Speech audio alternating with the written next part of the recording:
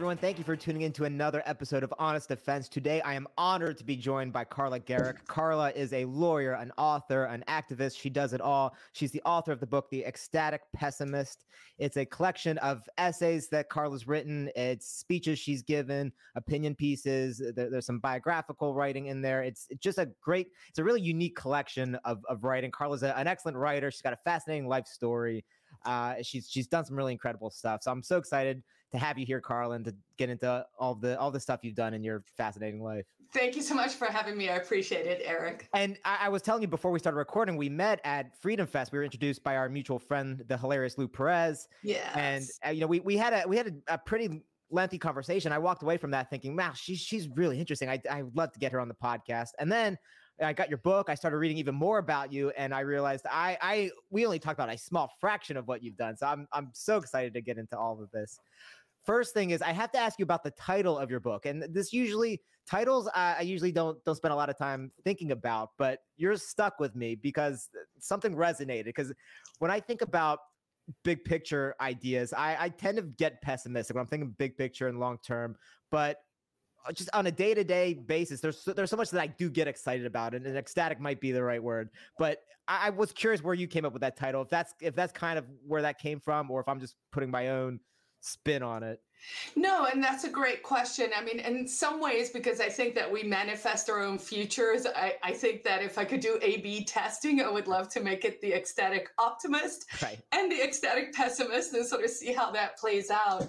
But the original title comes from a short story. It was an award-winning short story that was published many years ago.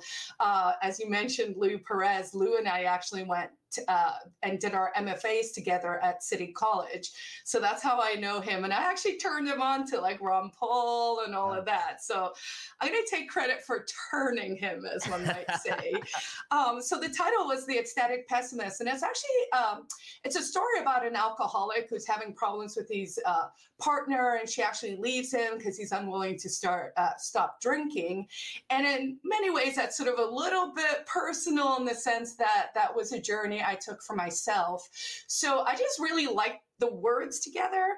But I think that, I've changed over the 10 years since that story was written.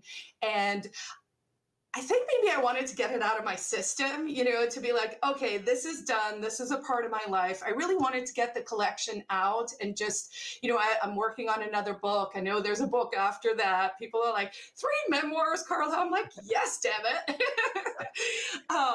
But yeah, so it, in some ways, I wonder if I should have stuck to that. I have some people who are like, do you want to put pessimism out in the world? Because that's obviously very counter to my own energy.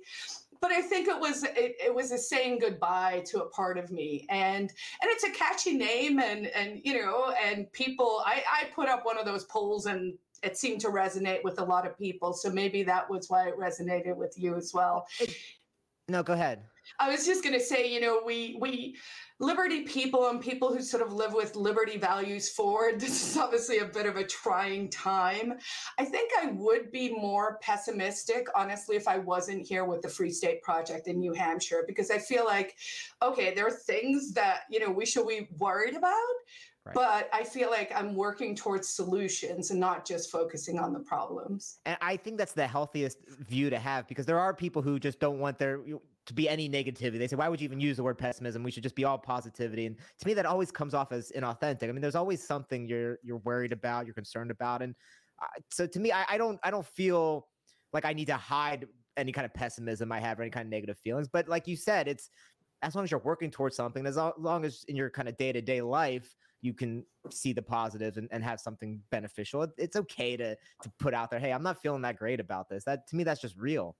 Right. And I think also the contrast of the words, right? Ecstatic and pessimist, or ecstatic and optimist. Ecstatic optimist actually wouldn't work, right? It's already written in there. So it's that notion of balance. And that's really something, the positive and the negative, the yin and the yang, all of that, right, is something that I think we are losing sight of in general. And whenever I look at things in life, I kind of go, well, how come, where's the balance in this? And so I like it for that reason as well. Right, right. So let's go to the very beginning. I want to hear about growing up in South Africa. And I want to hear, can you talk to me a little bit about apartheid? Because that, there's now a generation of people who are growing up who have no idea Nelson Mandela was freed, I think, when I was an infant. And so there's kind of a part of history that's not really taught in schools in America. We don't really know much about it. Can you explain what it was like growing up there? Sure. So apartheid was in its literal translation in Afrikaans means kept apart, right? Separate. And the notion was sort of like separate but equal, but like in a really, really shady way that was not reality. Basically, the long and the short of it is Boers who were farmers, who were mostly Dutch, went to South Africa between the 16 and the 1800s. No one was enslaving anyone. People, traded for land. It was all pretty kosher. And then those sneaky little Englishmen were like, you guys have some stuff we want, like gold and diamonds and all of that. And so they came in with, colonialism, the sun will never set on the empire kind of mentality. And there were actually two Boer wars wars of independence. So that was the more British, and that's sort of my background. My family, we came from Europe, but we weren't British. So there were a couple of wars that happened at the turn of the 18th, 19th century. And something that a lot of Americans don't know, or frankly, anyone in the world knows, is the first place there were ever concentration camps that were used as a form in war was actually during the Boer War. And the British put Boer women and children in concentration camps, and they killed 25% of all women and children, which will have an impact, of course, on your society. So that, needless to say, didn't make the Afrikaners super happy. And so they were like, meh. So in the 60s, South Africa became independent from British rule. And then it became this like nationalist state. So we kind of went from British rule that wasn't all that awesome to this weird nationalistic states. And that was where they started to more formally introduce apartheid. But a lot of those policies were actually introduced under the Dutch. Under the British. And so they just sort of, the nationalists just kind of leaned into it. So they were creating homelands. I liken them almost to, I think, tribal lands in America is a fair assessment, right? Where they kind of put them into these pockets of areas. Usually, it's not great arable land. It's kind of like, oh, we're going to put you over there and just pretend that's separate but equal, which clearly it wasn't, right? So rightly, the Black people, and there are 11, it's complex because there are 11 different tribes, depending on how you count in South Africa under the Blacks, and you have the Xhosas and the Zulus, and they hate each other. And so it's a lot, right? It's a lot for one little country. But so we had the 60s, and then there was apartheid, and then America and sort of the rest of the world was like, what are you guys doing? Kind of glossing over that they were doing that until like the mid 50s, right? So South Africa in many ways was like 20 years behind America. So I would say I grew up in the 70s and 80s, and that was probably very similar to people who grew up in the 50s in America. By way of example, South Africa didn't even get television until I think 76 or 78. So, we're just kind of behind the curve, so to speak. So the world at large was like, we don't like these policies, quite right. So sanctions started. There was definitely, this movement bubbling up globally, free Nelson Mandela, all of that. So I caught the tail end of the demise of the apartheid regime was during the time I was in college, working in law school, doing legal aid cases in the townships on my own, which looking back, I'm like, I'm not sure how safe that was. But, I felt very strongly and have always felt very strongly about, liberty and human dignity and just letting people be there, themselves. And Nelson Mandela was, of course, tried, and he was in jail for a good 30 plus years. He was kept on Robben Island, which was an island just off of Cape Town. And as the economic pressures of sanctions, international sanctions, was having a really negative impact, of course, on the country, which was the goal, which, of course, we know is what happened in, Iraq. This is sort of a model we've seen repeated over time that doesn't generally end up that well. But because of this giant international pressure, Nelson Mandela was released in 94. Actually, I think he was released in 93, and we had our first free and fair elections in 94. And that was pretty exciting. I actually voted for Nelson Mandela. Old school people would be like, you voted for a communist. And I'm like, yeah, okay. It's Mandela. Fine. I think I'll give you a pass. Yeah, right? Yeah. And then for a while, South Africa was sort of on a good path, and now it's kind of a mess again. But that's it in a nutshell. What was it like on a day-to-day basis growing up there? Were the schools segregated? Did you interact with other races? What was it like for you? Did you feel what was going on? Yeah, so the schools were segregated. They also came up with, governments will just come up with the stupidest ideas, right? So one of the weird things they did in South Africa was they classified people as white and black. And then we had a term, it was called colored people. That's not a denigrating term at all. And those are mixed race, black, white, mixed race. It's a fairly large segment of the population. And they actually identify with the Afrikaners or with the Boers. They also speak Afrikaans. And so we had in our school, and then for some obscure reason, Chinese people were designated as white. Japanese people were designated as white, and Chinese people were designated as colored or something. So anyway, they had this weird system. So in my school, by way of example, I went to an all-girls school, and it was segregated. So it was all white children as well as Asian children, girls, I guess. When I started college, I was one of the first years where we actually had full open enrollment. And so that was kind of cool. I ran a little underground newspaper on, and would write these plays that got banned everywhere. And it was a fun time, and certainly people always ask me, where does this passion for your activism come from? And I'm like, I think it's just the environment I was raised in.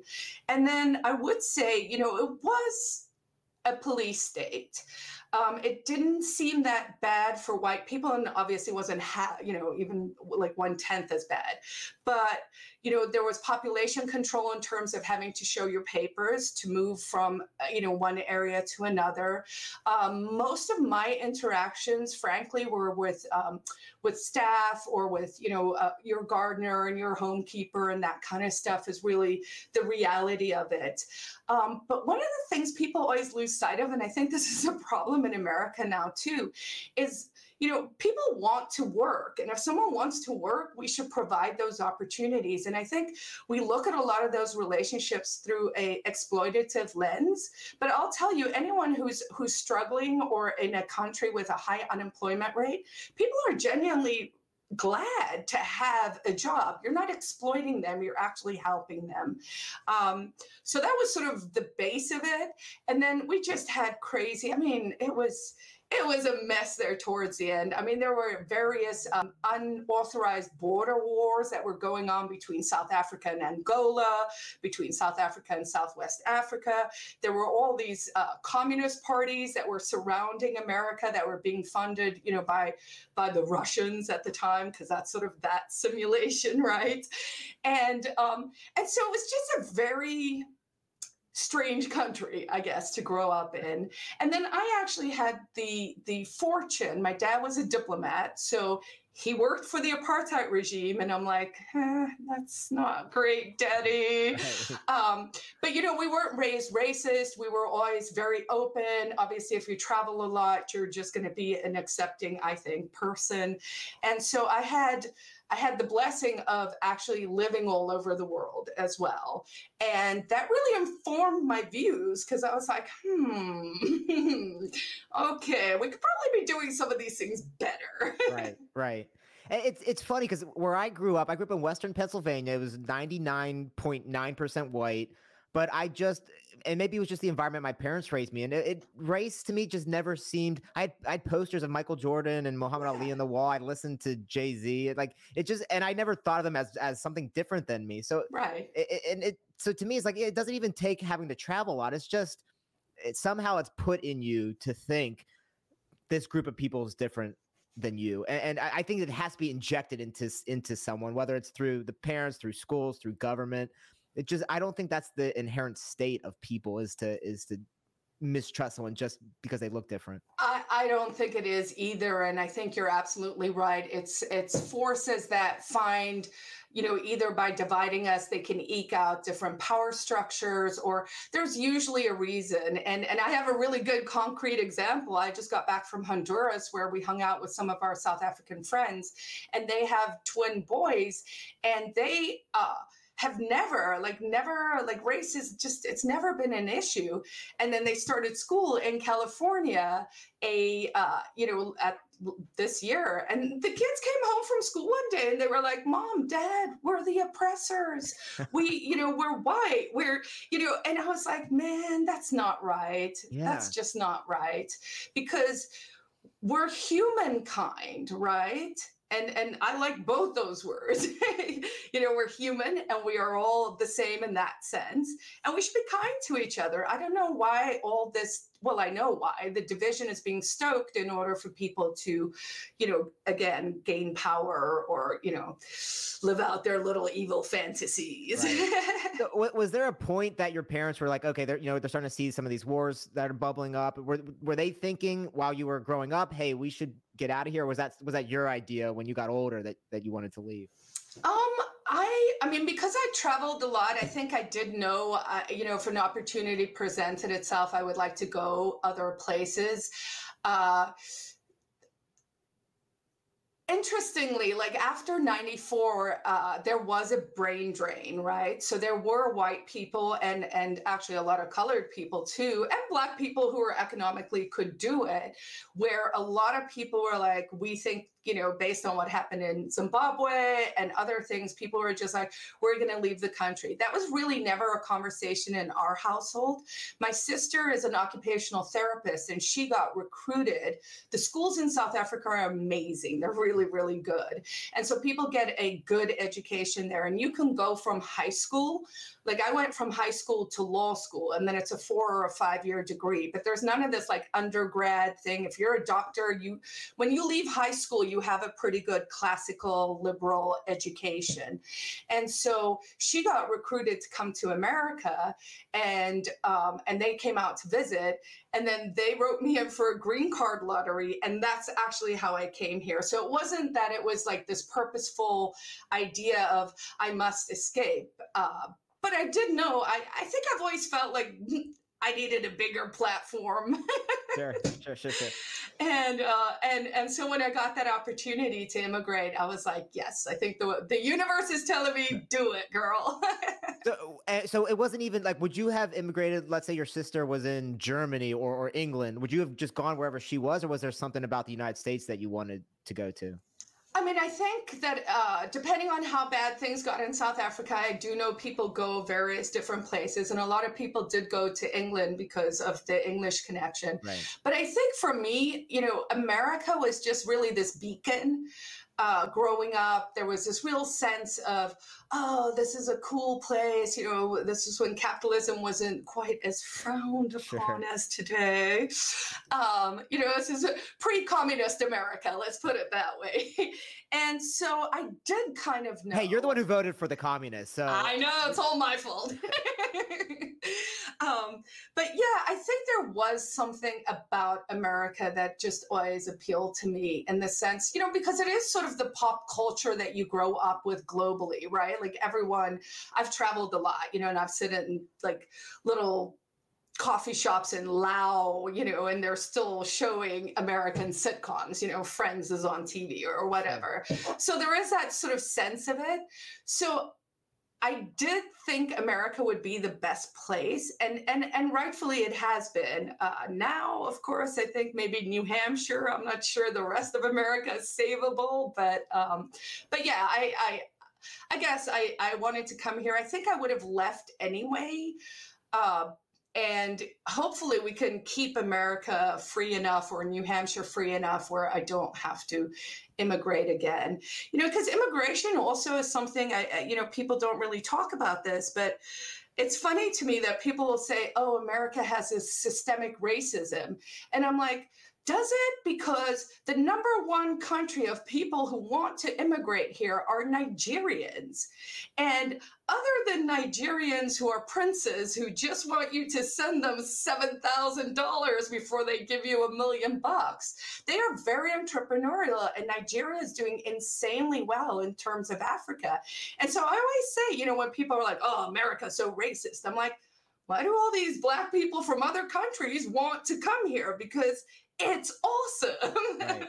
And I have to say, those princes never pay up. So they maybe never do. 8 times the charm, but I haven't gotten it yet. This is a very ignorant question, but I generally, when I hear people from South Africa talk, they have a type of a British accent. I don't hear any accent from you. Did you lose that? Did you never have it? No, so it is interesting, and never ever make this joke in Guatemala, because the CIA made a real mess there. And I was in Guatemala, and someone was like, why don't you have a typical South African accent like this, or, the fancy British girls' high accent? And I was like, oh, that's because I'm CIA. And the guy just looked at me, and he was like horrified. And I was like, okay, don't ever make that joke again. But it's actually because my dad was in the Foreign Service. They were in the States from 73 to 78. And that was, my formative years. So I actually learned to speak English here. Oh, interesting.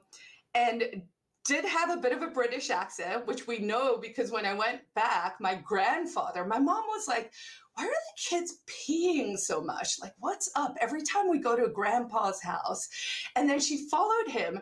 And we were standing on the stoop on the porch at the back. And he would go, one more time. And we'd have to go, Grandpa, please, can I have a glass of water? Because he just loved our accents. Yeah. And then I lost it. And then literally when I moved back here, within 3 months, I think it's those neural pathways, right? And it just came back. Now, my husband does have a much thicker accent. When I used to drink, it would come out late at night. Sure. And there's still a few words, but yeah, for the most part, it's just... I knew there was a story too, because anytime someone doesn't have the accent you expect, there's always some kind of story to it. It's funny, like you mentioned Friends. I've met a lot of people, especially from India, Pakistan, who they come to America when they're young. And I hear them talk when they're older, and they have like just they speak English beautifully with no accent.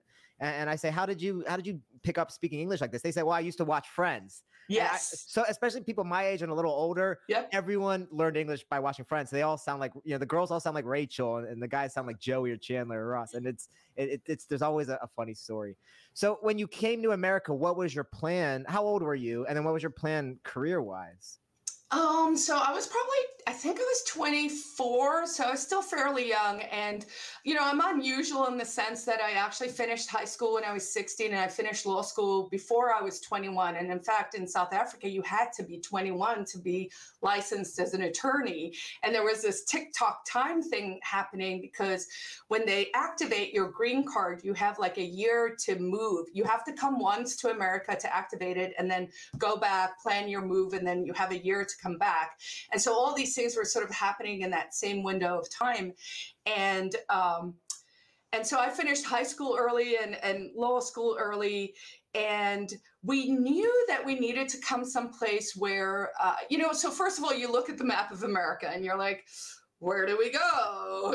So, I mean, initially we literally put it on a wall and threw darts. And the dart landed on Eureka, California. And then I was like, where is this? And this pre-internet. So now you got to go to the library, the whole thing. So we're like, okay, Eureka's not for us, but let's look at the rest of California. And when we had taken that initial trip, we came out and we kind of went to New York. We went to Silicon Valley. We looked at the Baltimore area, I think maybe DC, so we looked around, and California just made the best sense for us. I wouldn't have to retake the bar. I wouldn't have to go back to law school. I could just take the bar exam. And my husband's a techie, and Silicon Valley was the oyster. So we ended up in Silicon Valley, in San Francisco. Of course, everyone has a good immigrant story. So mine is, 2 suitcases, no money. You don't know anyone, right? Like I knew my sister and she was in Jersey. And other than that, it was like, so we had $7,000, I think, and like 2 suitcases. So we're staying in a motel in Chinatown, San Francisco, and we're trying to find a place to stay. But, if you've got $7,000 and no jobs, you don't want to pay $1,000 or $2,000 a month in rent, right? Right. So we find this apartment, and I'm like, well, it's in this neighborhood called the Tenderloin. And we're like, oh, it's just next to the Hyatt, So the Tenderloin, for your viewers who are familiar, is literally just maybe 6 blocks by 6 blocks, but it's this ghetto in the middle of San Francisco. It has gentrified because Twitter actually opened an office there. But at this time, we are talking, there was a crack house in our basement. Oh, the day after we moved in, I was like, is that a bullet hole? And then we were like, after 2 weeks, I was like, God, what is that smell? It was disgusting. And I'd gone to the library to use the internet, and I came back and there were like police officers all in the alley. And I was dressed quite nice. And they said, oh, are you the caretaker? And I was like, no, I just live in this dump. and the police, and I was like, but why? And the police officer goes, oh, because we got a dead guy in like 27 or whatever. And I was like, okay, first of all, at least now I know what the smell is. But and I'm a very curious person, so I can't lie. I was like, what happened? What is a dead? Yeah, well, no, I didn't even. I was like, what does a dead person look like? And I was like, oh, do I want to? And I actually said to the officer, I said, well, how dead is he? And he goes, maggot dead. And I was like, no, I'm out, right? So it was pretty gnarly those first 3 months. Our bathtub was in the kitchen. I mean, it was like the real immigrant experience. Right. So we used those 3 months. I got a job. Initially, I think it was my first job was working for Wilson Sonsini, which is a big law firm, and I was just doing discovery. Like I was in a big warehouse with boxes, and my job was to look for this one name. I don't remember what the name was, but I remember I was like, "Oh my God, I'm getting $25 an hour to just sit here and like read." Like that was a fortune for me. And Louis got a great job, and then we, incrementally moved from the Tenderloin to like a very vanilla, literally beige. Everything was beige townhouse, and down in San Jose, and then Los Gatos, and then back to the city for the .com boom and bust. So that's sort of the story, I guess, in a nutshell. I have to say, you are the literal opposite of a pessimist. If you can make discovery seem like an exciting job, because I had to do some discovery work kind of when I was in between jobs. I basically did what you did, except it was e-discoveries on the computer, and you're just going through email after email after email, looking for a specific term or phrase, or you just have to categorize the emails one thing or the other. And it was basically a machine, right? All day long. And you're on an hourly wage, you're not getting benefits. And so you kind of just brush right past that. It made it seem great. I just had to bring that point up because it was the worst job I've ever had. So it's incredible you were able to look at it that way. Yeah, and honestly, I knew that there were steps that had to be taken. Actually, I finished that job and then very fortunately got a job at Apple Computer. And, that was while I was taking the bar exam. I had to do bar review classes, obviously coming from an entirely different or similar, but not the same legal system, because I did petition the court and make a very compelling argument that it was the same enough that they should just let me in. And, so at Apple, I actually worked on the acquisition of Next when Steve Jobs came back to Apple. So I was lucky because I got the job there during the time that no one wanted to work there. Apple was kind of unpopular, and it was like, it was a has-been company.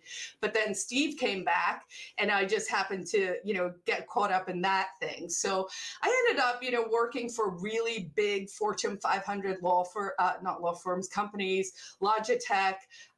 Kind of regret leaving Logitech to go to the tech startup that was going to make me a millionaire that did not pan out. But, live and learn. That's really the Silicon Valley story. Everyone thinks the story is becoming a billionaire. For 99% of people, it's I'm going to this company that's going to make me a billionaire. And it doesn't pan out. With Logitech or Apple.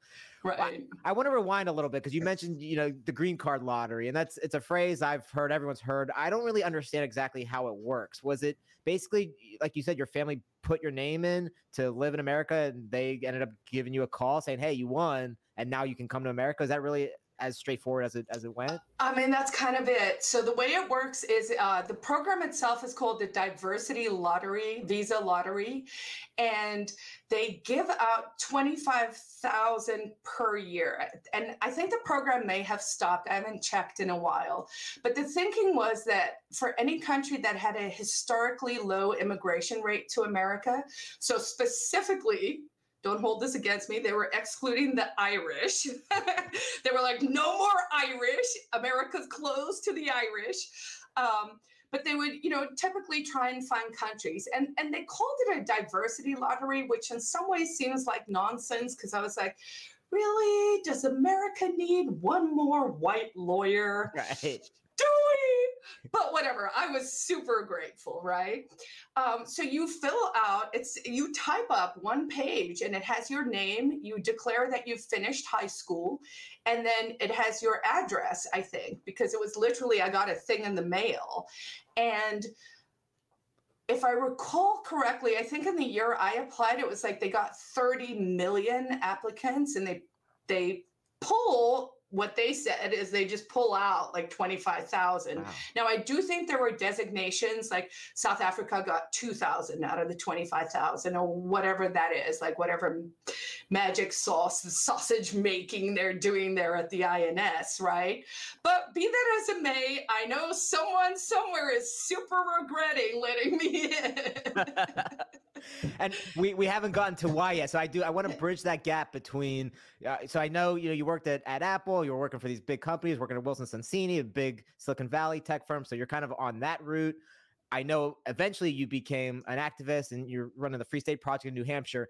Bridge that gap for me. How'd you get from point A to point B? That is an excellent question. So in 2000, right, was more or less when the dot-com bubble exploded. So our experience was very much like, we came with 2 suitcases and, or $7,000 in the Tenderloin, and then worked our way up. But part of that working up thing was a very maladjusted economy. The Silicon Valley was getting all this sort of every 10 years, I guess, they create a bubble and it goes somewhere. So that time it was the Silicon Valley bubble. So it was the tech bubble, it was the internet bubble. And to give you a sense of how big it was, right? Louis started a startup, my husband, and they closed like $7 million in first round funding, just like that. They were on the front of the Business Week, tech magazines, like the whole thing, right? So all this money was just pouring in. And then, and we were like, we're getting massages at our desks. We're like making money hand over fist. I mean, the parties, excesses. We'll just leave it at that. It was a good time. I can't lie. But then the dot-com bubble burst, and the company I had jumped to from Logitech was called Scient Corporation, and they were a e-commerce consulting firm. And so I left this fairly affluent, really good company, Logitech. They're still around, they still make good products, all of that, because I thought, I'm gonna make these millions. And so I actually ended up going in, and I had to lay off like 1,200 people, including myself, right? So you're just sort of in this situation where you're like, whoa, what just happened? Right. And so I started researching stuff, and that sort of led me to Austrian economics and where do these bubbles come from? What is monetary policy? I know it's not like sexy, but it's interesting to me. And I was like, that's what happened, right? So we were in this bubble, and then the bubble burst. And in that process, I found the Free State Project. And one of the things we decided when, so Louis' company folded, I had to lay myself off. We took our savings, we put our stuff in storage, and we actually went backpacking for like 3 years. We just went to Southeast Asia. We went back to Africa. We were in India. We were just like, hey, can we live on $15 a day? Yes, we can. Let's do it, right? Yeah. And so in that process, we were sort of looking, where would we land when we come back? And I knew for myself, I was like, I don't want to be a lawyer. I like the skills I've developed through it. I didn't like the hours I was working. And honestly, I felt a little bit like I was just a ottoman for the state. Like people would ask me, what do you do? And I was like, I kind of feel like I just move piles of paper around for the government, And so I had this epiphany at Annapurna's base camp. Now, some people say you were oxygen deprived, and I'm like, it's possible, but yeah. And I was just like, okay, I want to do something else. And I was like, how they ask you when you're little, people are like, what do you want to be when you grow up? We should do a better job of listening actively to that answer, because people asked me that, and I was like, I want to be a writer and a fashionista. Those were my two criteria. And I'm like, I'm almost 50, and I'm like, I still want to be a writer and a fashionista, right? I can't tell you how much that speaks to me, because when I was a kid, I loved talking. I got in trouble for talking all the time. And so they kind of all the adults always thought, well, being a lawyer makes sense because lawyers have to talk a lot. And I was like, all right, I kind of went with that because I didn't know what else to do. And I've kind of just in the last couple of years, after I turned 30, I was like, I don't like being a lawyer. Like, what is it that I actually like doing? And it's this sort of thing is what I love. And I'm like, I wish I'd done this 10 years ago, but you're right. It's like, you have to kind of get back in touch with who you were as a kid to find where you belong.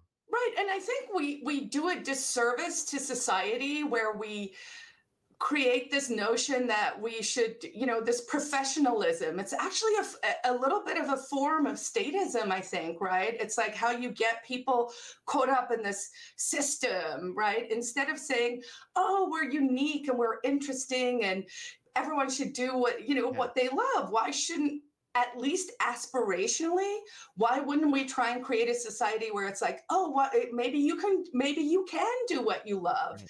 And the fortunate thing is technology is changing so fast. Now, it's probably going to enslave us too. The AI is like, I'm like, but anyway. But, the technology exists now. And I think what we're seeing is the decentralization of messaging so that someone like you can have your podcast or I can have mine, right? And maybe you don't have, 40 million followers, but you have followers and people are like, I like you, I like your style, and that is dangerous to the establishment because they want to be able to say, here are the 4 people you're allowed to listen to, and here are the 4 people whose opinions, you should do. And so this decentralization is actually, it's huge and it's great for people who are pro-liberty. So we learned about the Free State Project. We went back to New York. I actually went back to school. So I went to City College where I met Lou. I did my MFA, got all the short stories to put in this.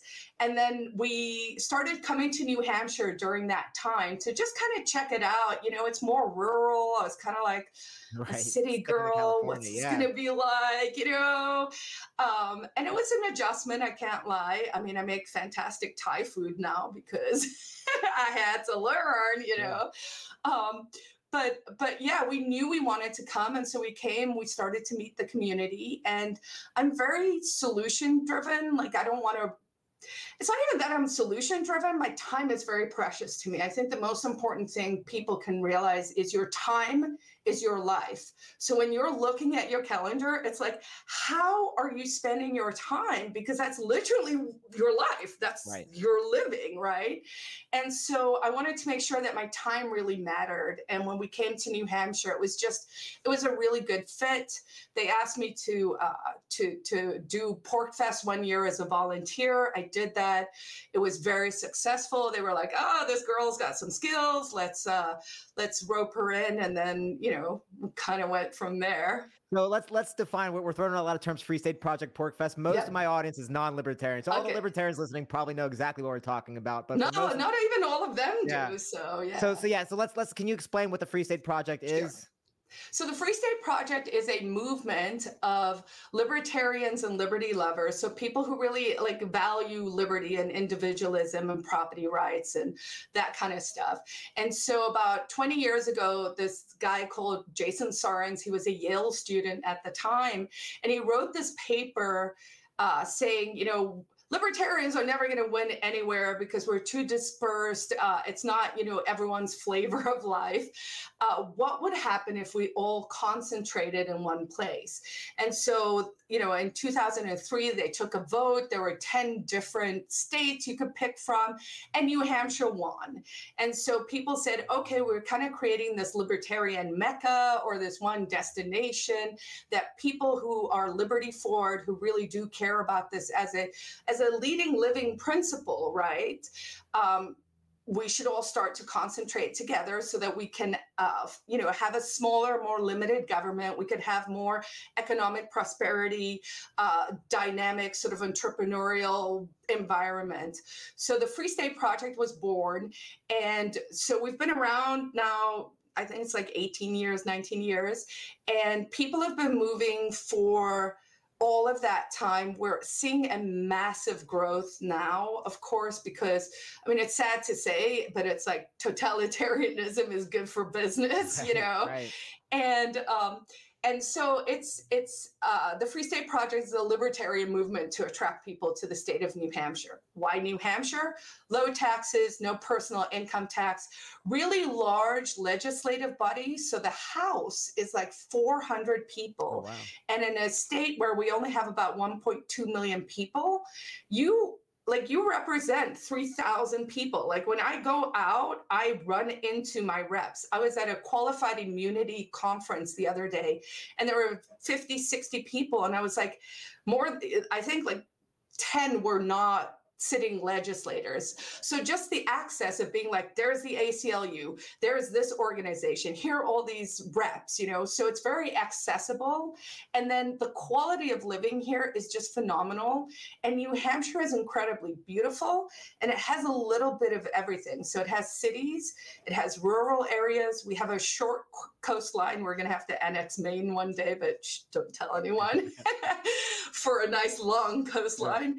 But it's just a great place. And it's honestly, it always wins either first or second place for the freest state in America, and then also for the best quality of living. There's a huge homeschooling community. The schools are still pretty good here, although that seems to be going in a not the best direction currently. But it's just, it feels like the Switzerland of America, and it's this like kind of best kept secret, which I'm constantly torn about. Like, should we make more noise or should we just sneak under the radar? Right. Well, yeah, it's funny because you see people in Texas and Florida that are getting all these people coming in from California and other states, and they're saying, stay out. We're happy with what we have. But yeah, there's that tension. It's like, well, we want more people to be into what we're into. So, but it's hard to kind of figure out what that balance is. Yeah, I mean, we're laughing right now because there's actually a project that a bunch of Free Staters started I think it's called the Progressive state movement or something, where we're encouraging people who live in New Hampshire who kind of aren't pro-liberty, who are more interested in socialism. And, you know, there's nothing wrong with socialism except the economic basis of it. Like, we all like people. We all want no one to suffer. It's not like libertarians are monsters who are like, ah, ha, ha, ha, right? Like, you're like, no, right? You're like, no, I want a great world. And based on my knowledge and based on a deep understanding of economics, which apparently no one has anymore, it's like, of all the ways to do it, this is the best way that will raise the most people out of poverty in the fastest way. And what people forget as well is that poverty is the natural state of being. Anyone who is not poor for whatever reason, because your daddy was rich or because you thought of some great widget or whatever, the natural state of humanity is poverty. So the fact that we are rising out of poverty fast, and, you know, everyone's doom and gloom and like everything's bad, but honestly, the world's the best it's ever been, you know, barring COVID, but you always have to throw that in. Yeah. Yeah. Was your husband? Yeah, I was just talking to a friend of mine who I've known for a long time, and he was kind of a fuck up when I knew him when he was younger. He's got married a couple years ago, and they're expecting their first kid now. And we were having this kind of conversation about how, you know, he was telling me how when you're married and you have that person who you know's with you, and you have your lives intertwined. He's like, I both feel this responsibility that I need to take myself and my life seriously for her, but I also feel this sense of comfort that I know she's here to back me up, and it kind of changed his perspective on how he views himself and his own confidence and what he wants out of life and what he thinks he can get out of life. And so it was really interesting hearing him talk about how having that partner and what that strength has given him. And I think that's something that we really kind of underplay in modern society, is having that person with you to go through life. Your husband seems like he must just be so game to go with you. You met in South Africa, right? And so to come with you to America, to Silicon Valley, and then to go backpacking with you for 3 years, and then to say, hey, yeah, let's go to New Hampshire. What kind of person and personality is he? And did you have to do any convincing of him to make any of these steps? So he's amazing. We've been married 27 years now. So, wow. You know, and people ask that question. He's more of an introvert. He's a tech nerd. So that's sort of, you know, we know that flavor of guy. He's an incredible shot. Pew pew. Yeah. People always mention that. I was like, oh, yeah. I didn't know that was your thing, honey. But he's also very adventurous. I mean, the initial decision to leave, you know, I think maybe initially I just shocked him, where I was like, babe, I love you, but like, I'm going to America. Yeah. So, you know, if you want to come, let's do it. And then I think, you know, I was young at the time. We were 21, 22. He's a little older, so he was like 27. But we always said to each other, it's an adventure, and if it works, it works, and if it doesn't, it doesn't. And I think by setting that sort of expectation for our relationship, to just kind of say, this is our adventure together, and giving ourselves that breathing room, it just always worked. And I think it's because I took the pressure off my even crazy brain to say that it has to be perfect, right? It was just like, okay, look, this is an adventure. If it works, it works. And if it doesn't, it doesn't. And then it worked because we get each other, and he has a really great sense of adventure. He's very smart. Like, I think I'm smart, but he's like, okay, we're going to edit that part out. He doesn't have to hear that. I was going to say he's way smarter. Don't let him ever watch this. And he's a big reader too. You know, we're kind of nerds, to be honest. We just, you know, and so he actually helped me move towards like a healthier lifestyle. Like, I was definitely, you know, partying a little too hard, definitely drinking too much. My diet wasn't good. I had a very adverse reaction to a vaccine actually at City College. This is a bit of a segue, but when we were leaving New York to come to New Hampshire, I had finished my degree, and I went and I had avoided getting a second or a third MMR vax, but it was required to go to City College, but I just avoided it for like 3 years. And then I was like, whew, I'm done. And then when I went to get it, they looked at the computer and they're like, no, this says you never showed us proof of MMR vaccination. And I was like, yeah, but like, we're done. No one got measles, mumps, or rubella while I was in school. I didn't give it to anyone. We're good, right?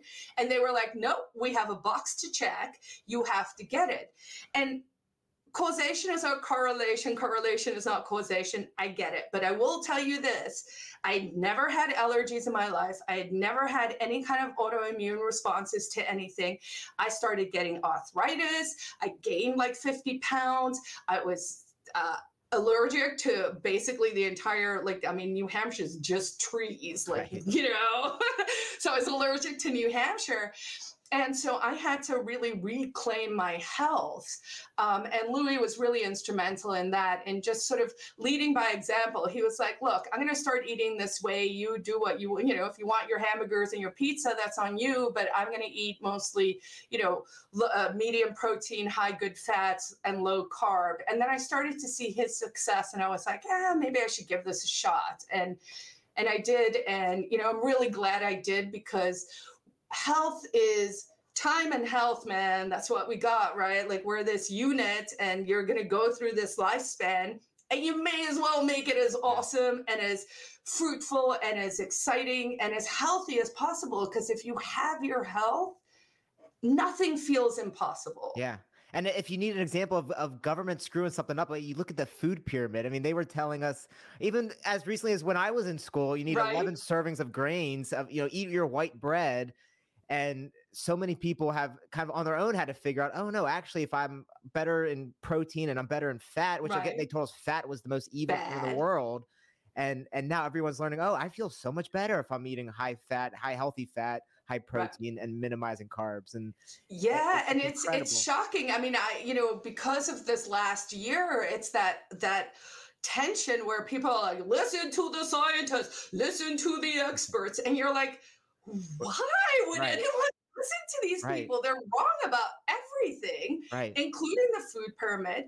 And sadly, this virus has pretty much targeted type 2 diabetes people who are eating the wrong thing. You can reverse type 2 diabetes if you get people eating the right food. There are many documentaries and books and things out there now. And then, of course, it has hit the obese incredibly hard, right? And so you're like, well, they kind of created these people through the food pyramid. And now, you know, now there's this, I won't go into my weird theories about where it came from, but you know, but there is this disease. We said enough that YouTube's got plenty of reasons to pull this episode. So yeah, we don't have to get into every single one. I got my first episode pulled. Oh, congratulations. Yeah.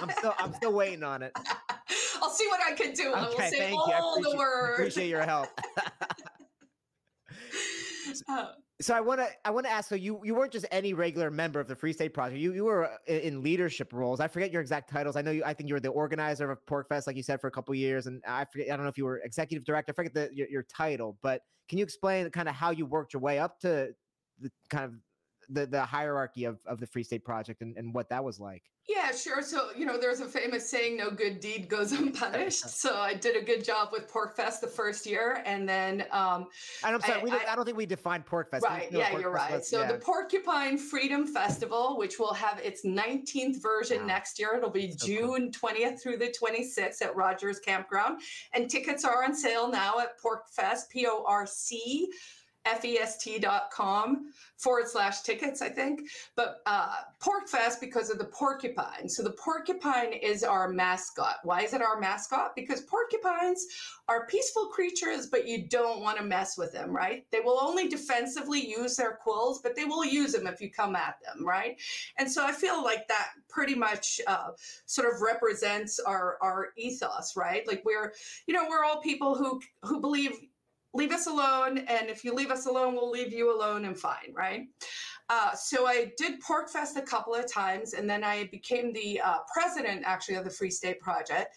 And it was basically the ED. We changed the titles now. And I did that for 5 years. So my piece de resistance was, I'm a like fangirl of Edward Snowden. Like I have a lot of admiration for people who do brave things for the better of society and who suffer consequences, right? Like I'm pretty sure Ed does not want to be sitting in Russia. You know what I mean? So when all that whistleblowing stuff was happening, I've always at our conferences, whether it's Liberty Forum, which is our winter conference, or PorcFest, which is the summer one, I've always tried to give a platform to people who are doing those brave things, right? And so in 2016, when we triggered the move, which is just basically, we had said there 20,000 people need to pledge that they're all going to move together, and if we do that, then the time starts to move, and then people would have 5 years to move. So we've moved beyond that whole model. No one's counting anything anymore. It's a real movement. Like we don't need that, right? And so in 2016, on what is now known as Porcupine Day, when we got our 20,000th, which is the hardest word to say, signer, we had Liberty Forum, and actually Edward Snowden messaged in from Russia. It was the first conference that he had done, I think, since he had left.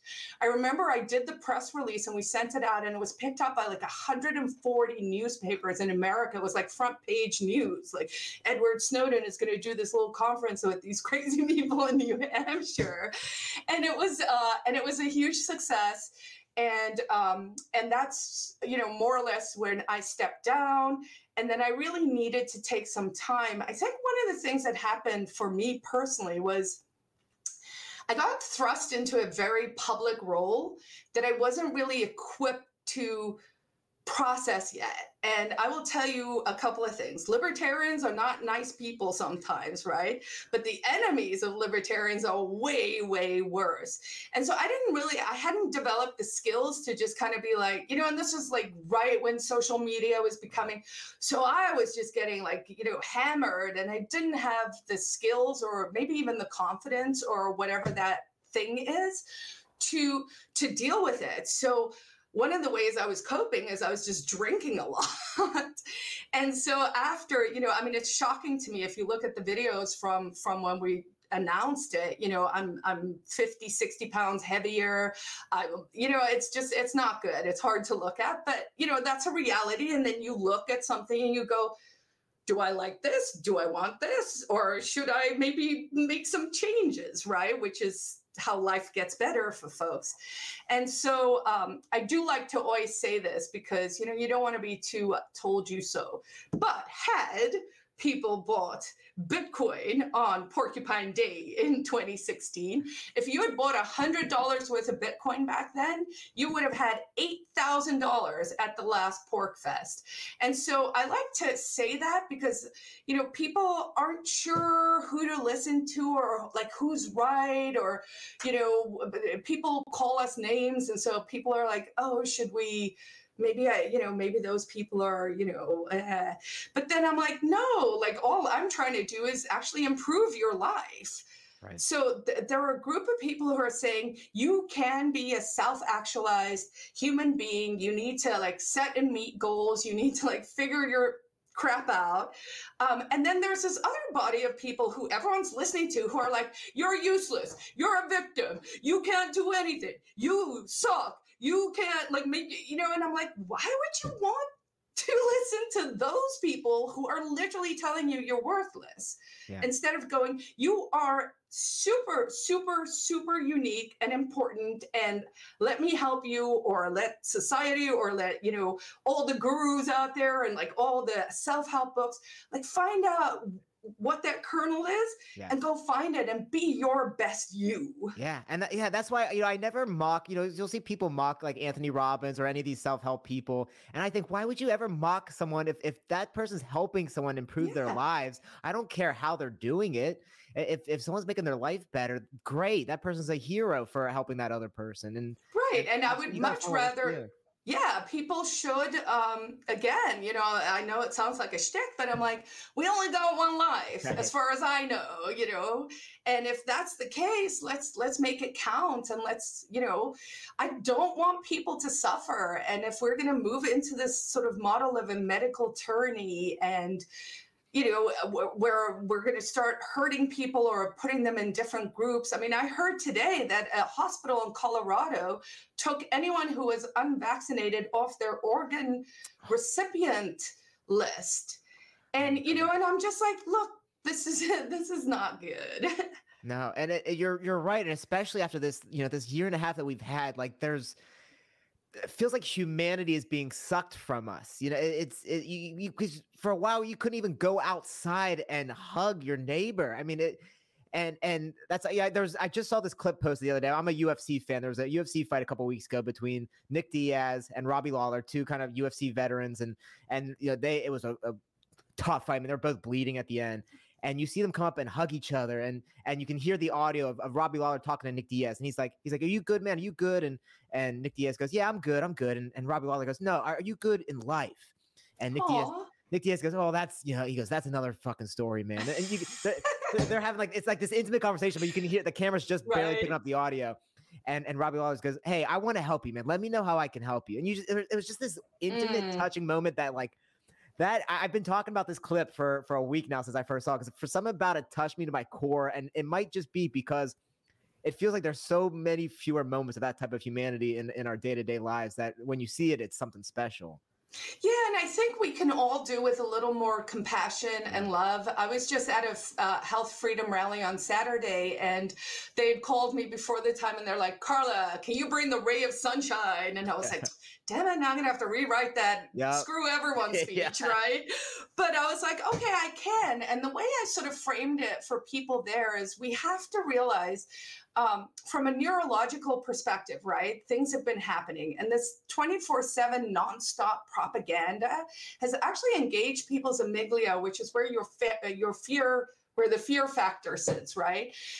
In a way that can change your neural programming. So an example I use is in the Second World War with the air raid sirens, right? So people would know an airplane's going to come and they're going to drop bombs on London. So they would set off the sirens and people would go into bunkers, right? Your adrenaline would spike, your cortisol would go, but it would pass.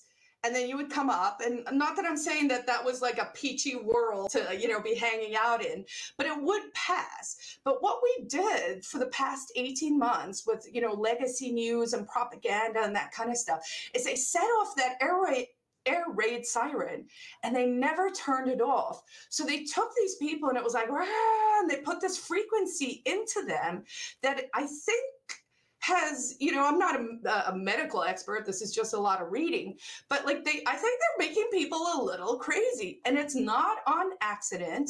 And scared people are controllable people. They are obedient people, and they don't question things. And so I think, regardless of, where you fall on the spectrum of what exactly is happening, we do know it wasn't nearly as bad as people said it was going to be, and that all these strange things have happened that have more to do with population control and monitoring people and watching our movement, and to bring it full circle back to apartheid South Africa, right? The papers, please, where the police on the street literally would tell Black people, show me your papers. And if you didn't have the right paper to be there, you would get arrested and be thrown in some jail, where sometimes you'd be in jail for 3 years. I had a client once who was 15 when he got arrested for a murder that he did not do. I became his lawyer when his dad came to me when he was 18, and the kid had never even had one day in court to get out or get in. So what happens when the Leviathan, when the beast becomes this big thing, right? We all just get caught up in it.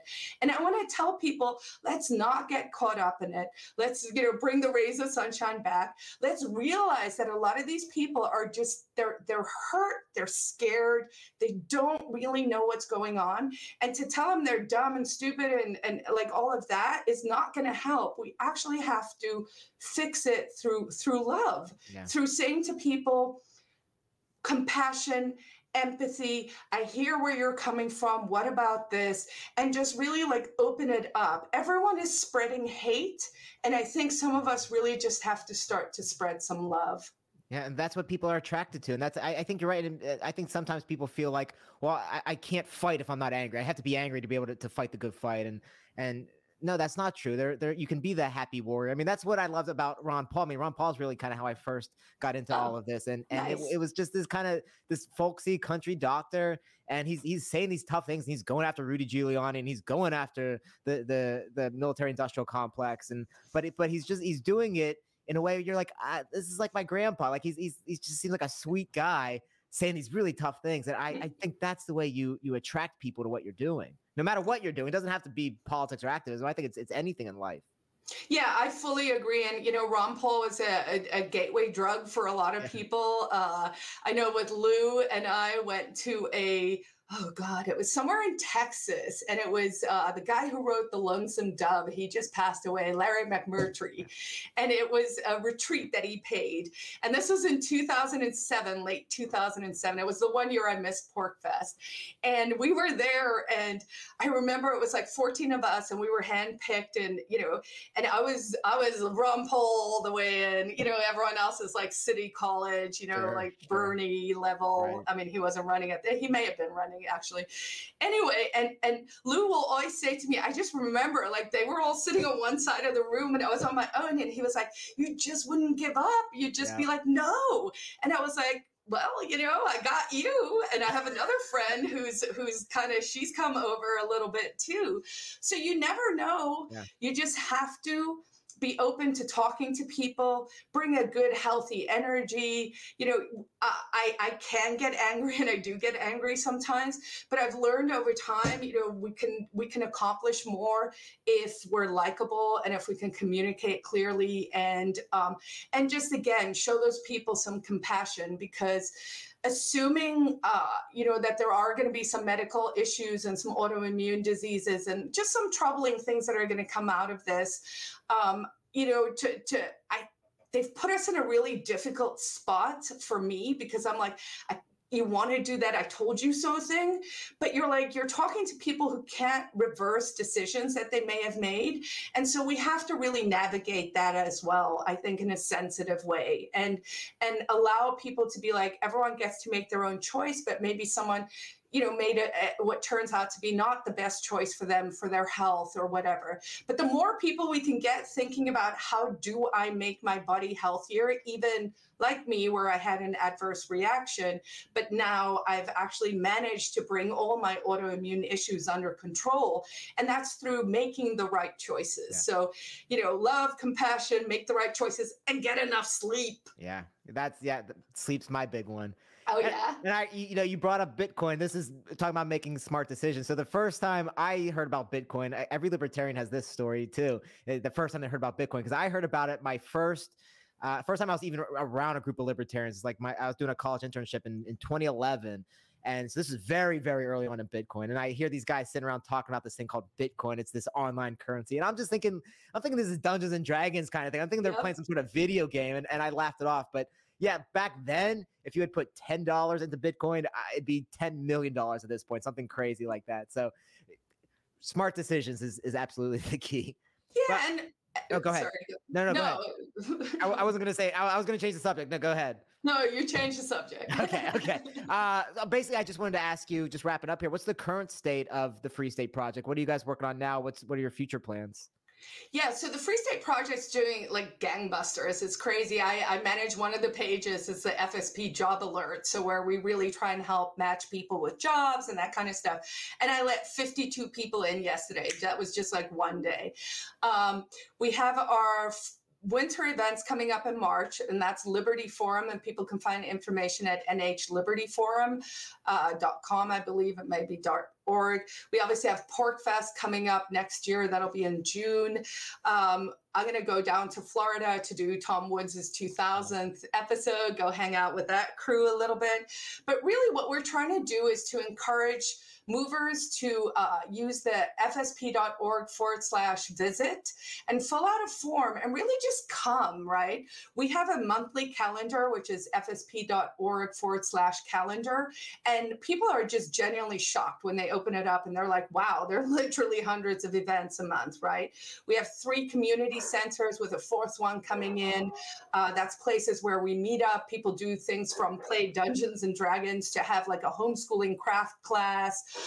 really just the gamut of whatever people are interested in. And because we're very human action directed, everyone's doing like little projects. So, some person will be like, oh, we have a poker group and we have a hiking group and all of that, right?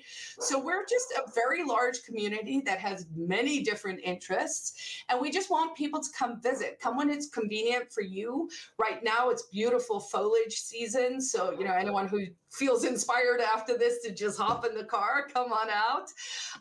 And then we just, we're always looking for volunteers. We're always looking for donors. I would love to see anyone who's doing conferences that have anything to do with freedom, liberty, Bitcoin, crypto, health, all of that. New Hampshire's #1 industry is tourism. We have beautiful resorts here. Plan your events here. Why don't we just all leverage that energy, right? We could do a crypto conference at Bretton Woods. Oh, that'd be funny. Oh, that would be so funny. I pitched that to Hereticon. Oh, that's funny. I'd love that idea. Well, that's great. Well, Carla Gericke, I could talk to you all day. This has been excellent. The book is The Ecstatic Pessimist. You can get it everywhere. I will link to this in the show notes. I will link to the Free State Project in the show notes. Carla, this is awesome. Thanks so much. Thank you. What a pleasure. I appreciate your time.